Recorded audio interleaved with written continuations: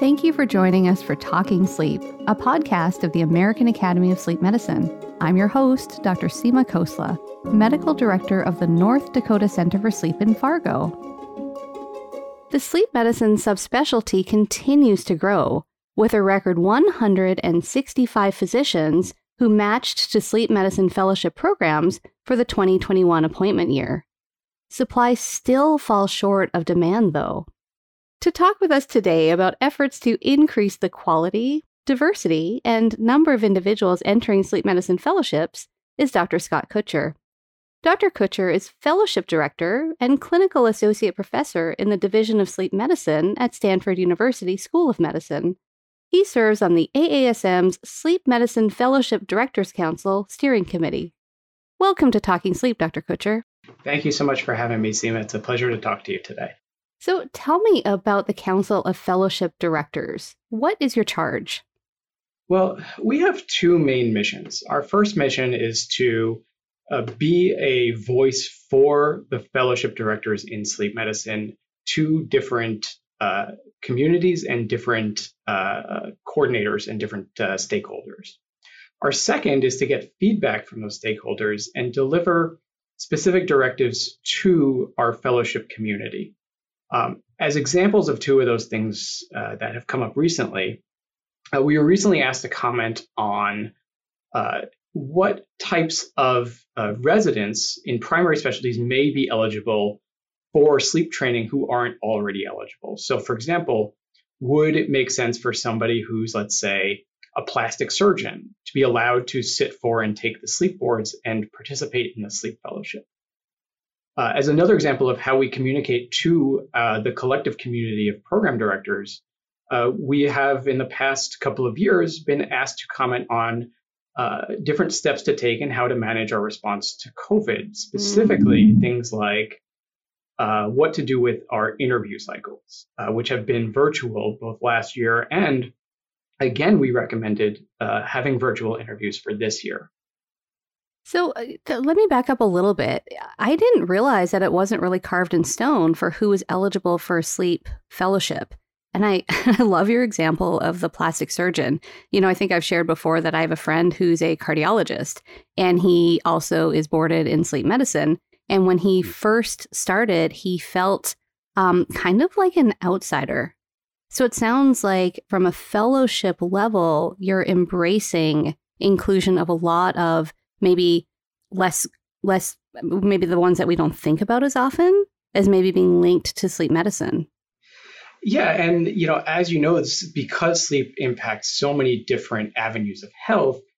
There are definitely so many potential people who might, want to participate in a sleep fellowship. And the question is, if there's ever enough demand from a specific specialty, should we engage with that specialty and look at working with them on allowing their residents and their fellows to be eligible for sleep boards? So then by allowing more people to participate in fellowship programs, you obviously then need to sort of improve the awareness of sleep medicine, as a field, but also how sleep impacts various other fields. Absolutely. And one of our missions has really been increasing access across the board to knowledge and awareness of sleep medicine. We've seen just in our history, people become interested and intrigued by sleep medicine at different points in their training. Many people still don't have access to sleep medicine training during medicine or even during residency and come to it later in life. And so part of our goal is really to meet everyone where they are and understand where their interests come from so that, we can engage with them at their level and see if they might be interested in pursuing a career in sleep medicine. Oh, so I love this because we've talked about the need to increase sleep medicine fellows. And recently we talked about some of the newer fellowship models, which I think is making sleep medicine or a career in sleep medicine more accessible. So tell me about some of the initiatives that you have to increase the awareness of sleep medicine. Well, so some of the things we work on are, for example, our Choose Sleep initiative is our primary one. And through that, we have things like the ability to provide funds for medical schools to have sleep medicine interest groups so that we have increased access to and increased education in sleep medicine from early training. In addition to that, we create monthly seminars, right, monthly lectures that our current sleep fellows can participate in that can serve as a way for all sleep fellows to have access to the same types of training, but are also then logged and put online so that people who are interested in sleep medicine can then go ahead, go to that website and look at some of these online modules and learn about sleep medicine at their own pace. So this is all about increasing the pipeline, right? Well, it's about increasing the pipeline. That's one thing, but it's also about providing kind of uniform educational experiences for all of our fellows for really critical topics. Mm. So the Choose Sleep, then, that's not just geared toward medical students and residents? No, it's actually geared primarily towards our current trainees. And as a benefit, we also put it out there as outreach to medical students, residents, fellows, and anyone else who might be interested. That is very cool. So you talked a little bit about COVID. So talk to me about how, so we know obviously it's changed our practices, but how has this impacted your world of graduate medical education? Well, COVID has turned education upside down. I mean, things really came to a halt in March. And what we quickly realized, and what was realized across sleep medicine training programs, is that we had to reimagine how we train. So much of it moved, overnight to virtual training. Sleep labs were essentially shut down for a period of time. And so, but we still had to teach our fellows about sleep studies. So we had to go in and try and find novel ways to approach training without necessarily generating new sleep studies. Barry Fields talked to us a little bit about this, and he's talked kind of on both sides, right? Like, how do you incorporate telemedicine into sleep medicine fellowship? So how do you use telemedicine to train your fellows? And then how do you train your fellows to use telemedicine? So telemedicine has turned out to be a powerful training tool. What we've realized from a clinical standpoint is that a lot of sleep medicine can be taken to the virtual realm with the ability to have remote monitoring with CPAPs, with even just remote learning through sleep studies. We've really been able to take clinical education to the online world and really adapt our training needs pretty well. There's also the approach of online didactics, and I think our trainees have really responded to that as well. We've been able to, for example, invite lecturers from all over the world who haven't had to incur the cost of travel. They've just had to, coordinate the time where, we've had people in Europe or in Asia give lectures, at their time during come to our lecture session virtually. And, I say our lecture days are now, I call them pajama days because everything's still at home, online learning. And our fellows have really enjoyed that kind of not having to worry about commuting, to be able to spend more time, at home with their families or pets. It's really, I think, opened up kind of new ways for us to envision training without necessarily losing much from that perspective. Well, and how cool to make those experts more accessible. Yeah, and the lecturers themselves have appreciated the ability to, not have to travel necessarily in order to give a talk, to be able to do it remotely. It's become much more convenient, and I feel much less bad reaching out to people and asking them of their time because I'm only asking for an hour. I'm not asking for a whole weekend. I love that. Less bad. I feel less bad. I love that there's already that implied guilt. Yes, always is. So were y'all doing telemedicine with your fellows, pre-pandemic?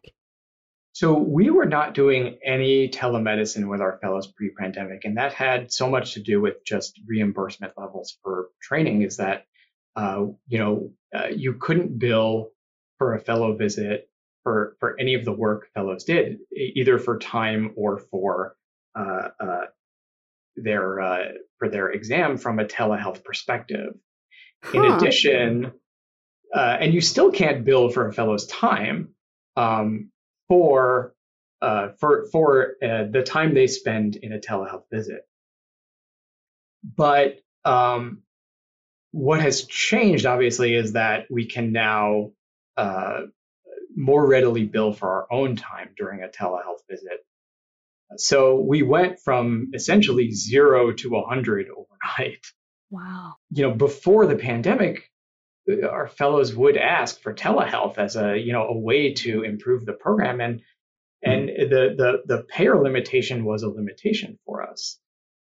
And then since then, our fellows have since really asked for, well, when can we do less telehealth? But we're now struggling to find that balance, right? Of what is the right balance of virtual medicine visits, of virtual training, and in-person visits. Too much of a good thing, huh? Yeah, well, we've definitely found value in both. So then I guess I'm kind of surprised to hear that you can't bill for a fellow's time for telemedicine. And I guess implied in that is that then they don't get to have that experience as much as maybe, they would in the real world or sort of non-academic world. How are you trying to overcome those reimbursement barriers? Well, that's exactly right. And it's unfortunately, it's not representative of what their training would look like in the real world. Now, the way we can now overcome that is we can bill for some of our teaching time. It used to be that we were only allowed to bill for pure face-to-face time with the patient, but we can now bill for face-to-face time with the patient, plus time spent working on that patient's case outside of the actual clinical encounter with the patient. So if a fellow's presenting a case to me, I can count that time towards billing. Ah, okay. That makes sense. So let's take a quick break. And when we come back, we'll talk about upcoming changes to sleep medicine fellowships. You're listening to Talking Sleep from the American Academy of Sleep Medicine. Your membership in the AASM demonstrates your commitment to advancing sleep care and enhancing sleep health to improve lives. Stay connected to the thousands of colleagues that share your passion for healthy sleep. Renew your membership today at aasm.org. Welcome back to Talking Sleep. I'm talking with Dr. Scott Kutcher about sleep education and training. So what are the changes that are coming for fellowships? I understand Match Day is moving. That's correct. This is our first year with a new Match Day. What happened is we had changed from what was essentially our own match cycle to join the internal medicine subspecialties match. Oh, wow. So this is the match that if you're applying for cardiology, rheumatology, pulmonary critical care, that the match cycle that you would apply in. And what we're hoping to gain, again, is an increase in number of applicants and diversity of applicants.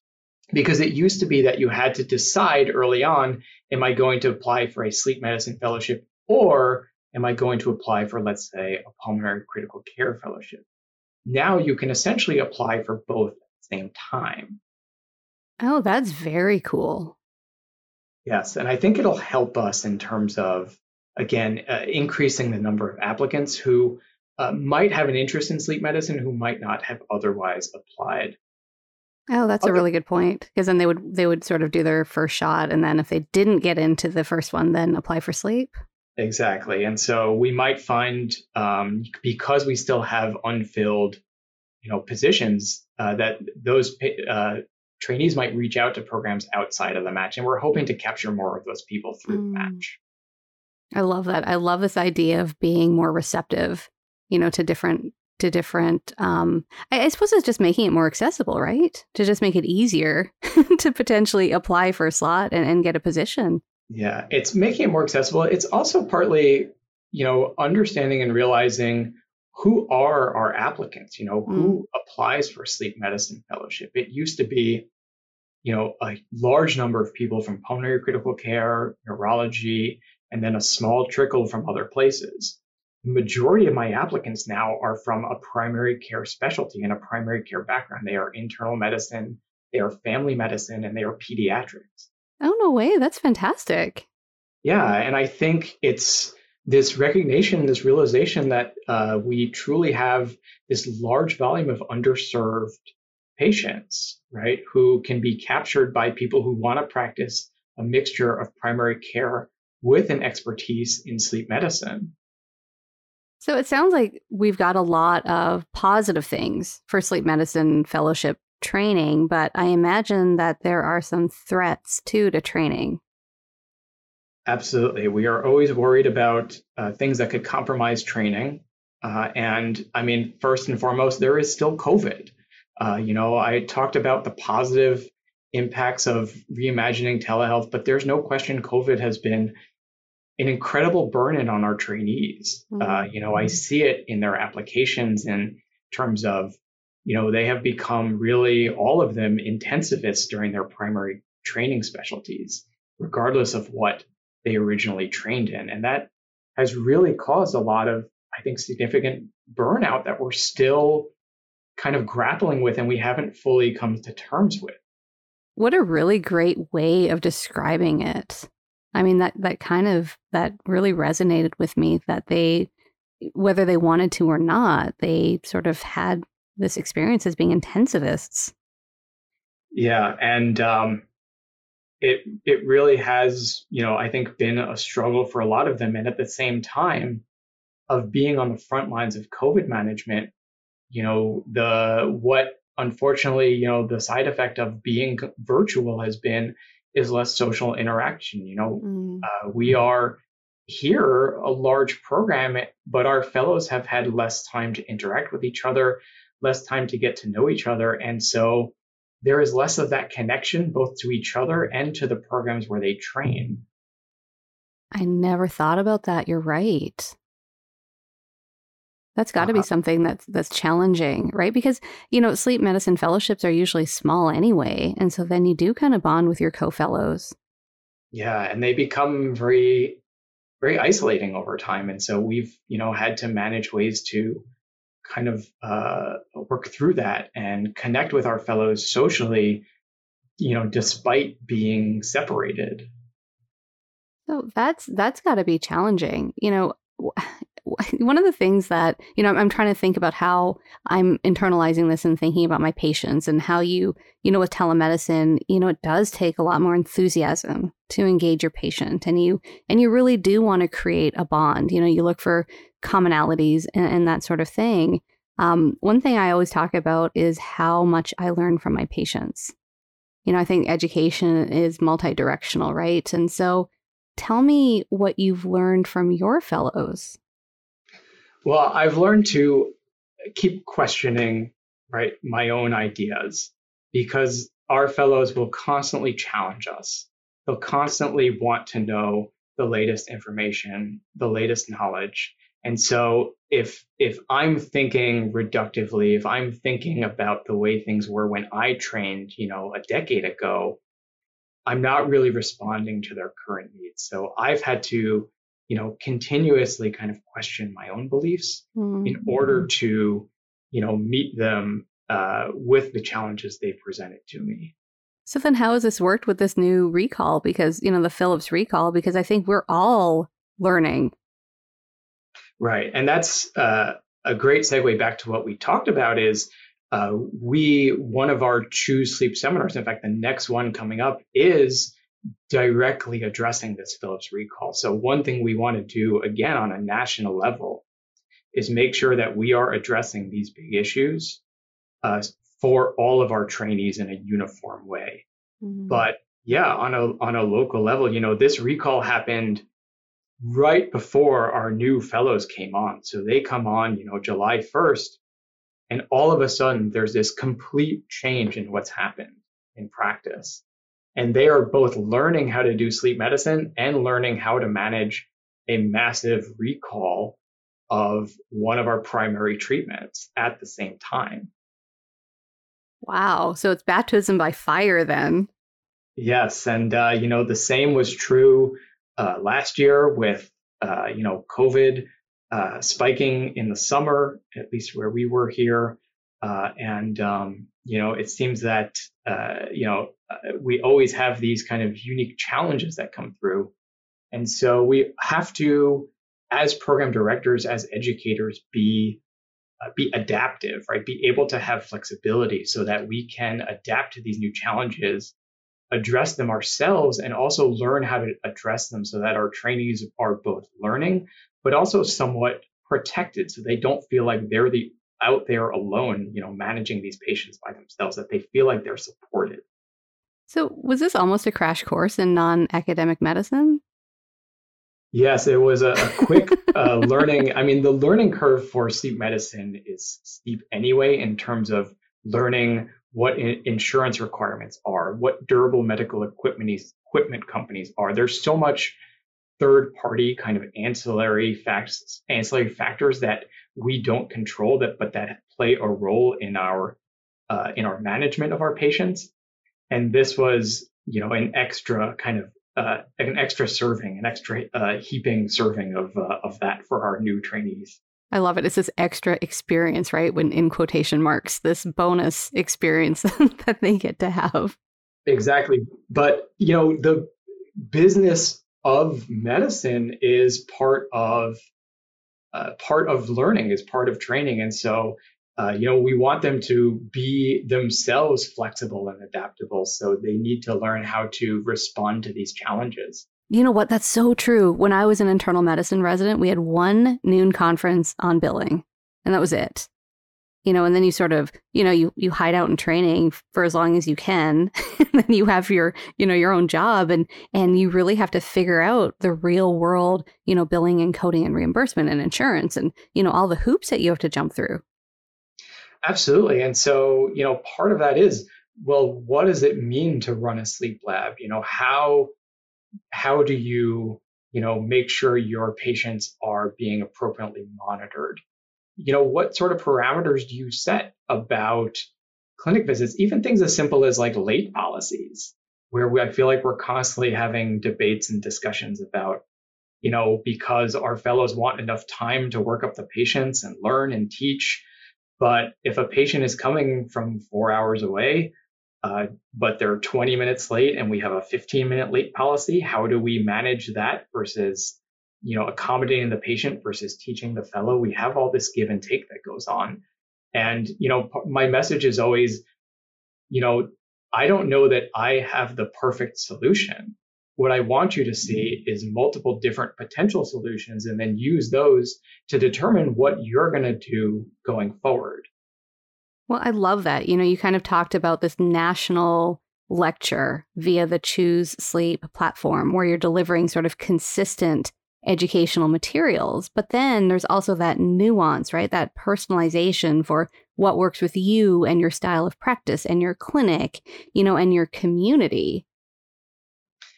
And, that speaks to who we train, right? We have people who have already done a primary specialty, right? And our Choose Sleep, program couldn't have a better name, because people truly do choose sleep medicine. They choose it because they love it. They're passionate about it. They want to make a career out of it.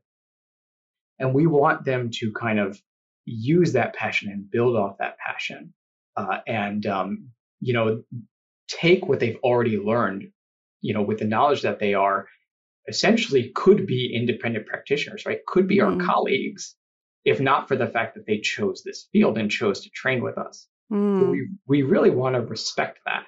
So where do you see sleep education moving? I mean, do you see that there's more homogenization with education, sort of with these on-demand modules? I mean, are you seeing more sleep woven into medical school curricula or residency? Have you figured out that sweet spot where we need to introduce sleep medicine to either med students or residents or what have you?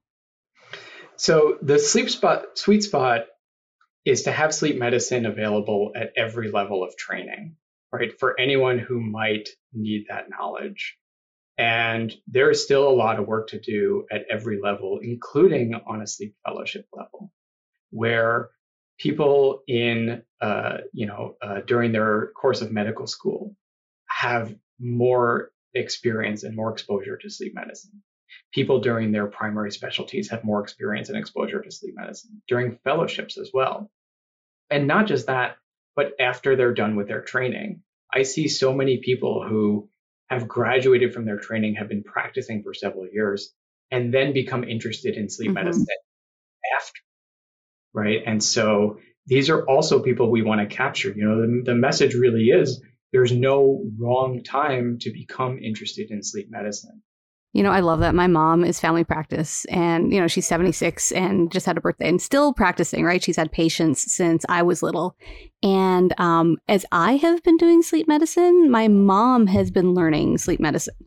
And so, so she'll call me and ask a question about what she should tell her patient about the Philips recall, for example. So it's, there's a plug there. There's never too late, right? It's I think it's important for all of us to know. Absolutely. What we want to do is to capture those people who become interested and maintain their interest. That's really what our goal is. So then getting back to this question about sleep education, do you see it more as sort of a central database for educational materials that all programs will utilize? I mean, where do you see this evolving?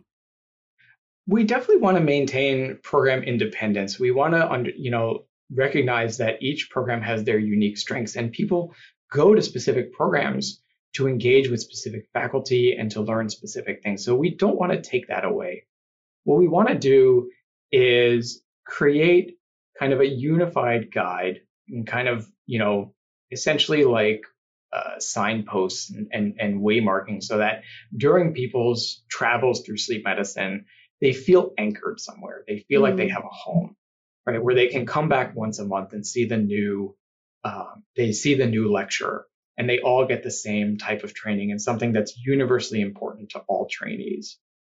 Where they have, for example, our once a year boot camp for incoming fellows who can learn the fundamentals of sleep medicine, not to replace what each program does, but so that each fellow gets a flavor of what it's like, overall. So that's really what we're looking for. I'm totally jealous of Sleep Fellow Boot Camp. I remember when that came out, and of course I was not a fellow then. I was like, oh man, that looks like so much fun. I wish I could have done that. So having participated in it this past year, and of course it was virtual and coinciding with our sleep meeting, it was, really a pleasure to see the kind of enthusiasm we got from, our presenters, from our course developers, and also from our fellows who really, this was their first time for almost all of them, being immersed in sleep medicine and just having their eyes open, wide to this amazing field in front of them, and just the enthusiasm that they had for their year coming up. That's got to be rejuvenating, though. Every year, July 1st, I get rejuvenated. And you're right about the timing of the recall. I hadn't considered that, because that probably hit you a couple weeks after you had new fellows. Yes, and so we had to have meetings with our faculty about what the expectations would be for fellows regarding this recall. How do we have as uniform a message as possible, and how do we prepare them to kind of have talks with their patients who they haven't met before, right? Who they've never met. It might be some of their first interactions. And now the patients are very concerned about what their device might be doing to them or doing to their health. That's a really good point, because they haven't built up that trust.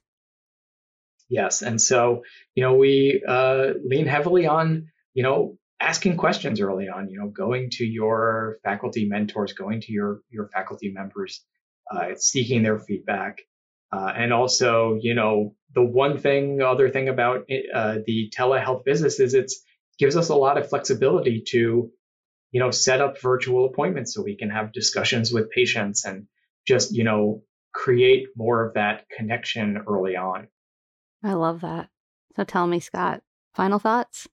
Yeah, my final thoughts are really, getting back to the point that there's no wrong time to become interested in sleep medicine. And we are all, if we are practicing sleep medicine, we're all educators. So many of the applicants I received for sleep fellowship, they became interested not from some amazing lecturer, from some world-class lecturer, but from a clinic they had with a provider who might be an adjunct faculty or might be, not even necessarily have an academic appointment, seek out that training from that sleep provider and just become amazed and fall in love with sleep medicine and then decide to do sleep fellowships themselves. So, for all of our sleep practitioners that we all have a role in training, in teaching, whether we know it or not. That's amazing. Well, thank you so much for spending time with us today. I really appreciate it. Thank you, Seema. It's been a real pleasure. Thanks for listening to Talking Sleep, brought to you by the American Academy of Sleep Medicine. For more podcast episodes, please visit our website at aasm.org. You can also subscribe through your favorite podcast service. And if you enjoyed this episode, please take a moment to leave a rating or review. For more feedback or suggestions, email us at podcast@aasm.org. I hope you'll join us again for more Talking Sleep. Until next time, this is Seema Khosla, encouraging you to sleep well so you can live well.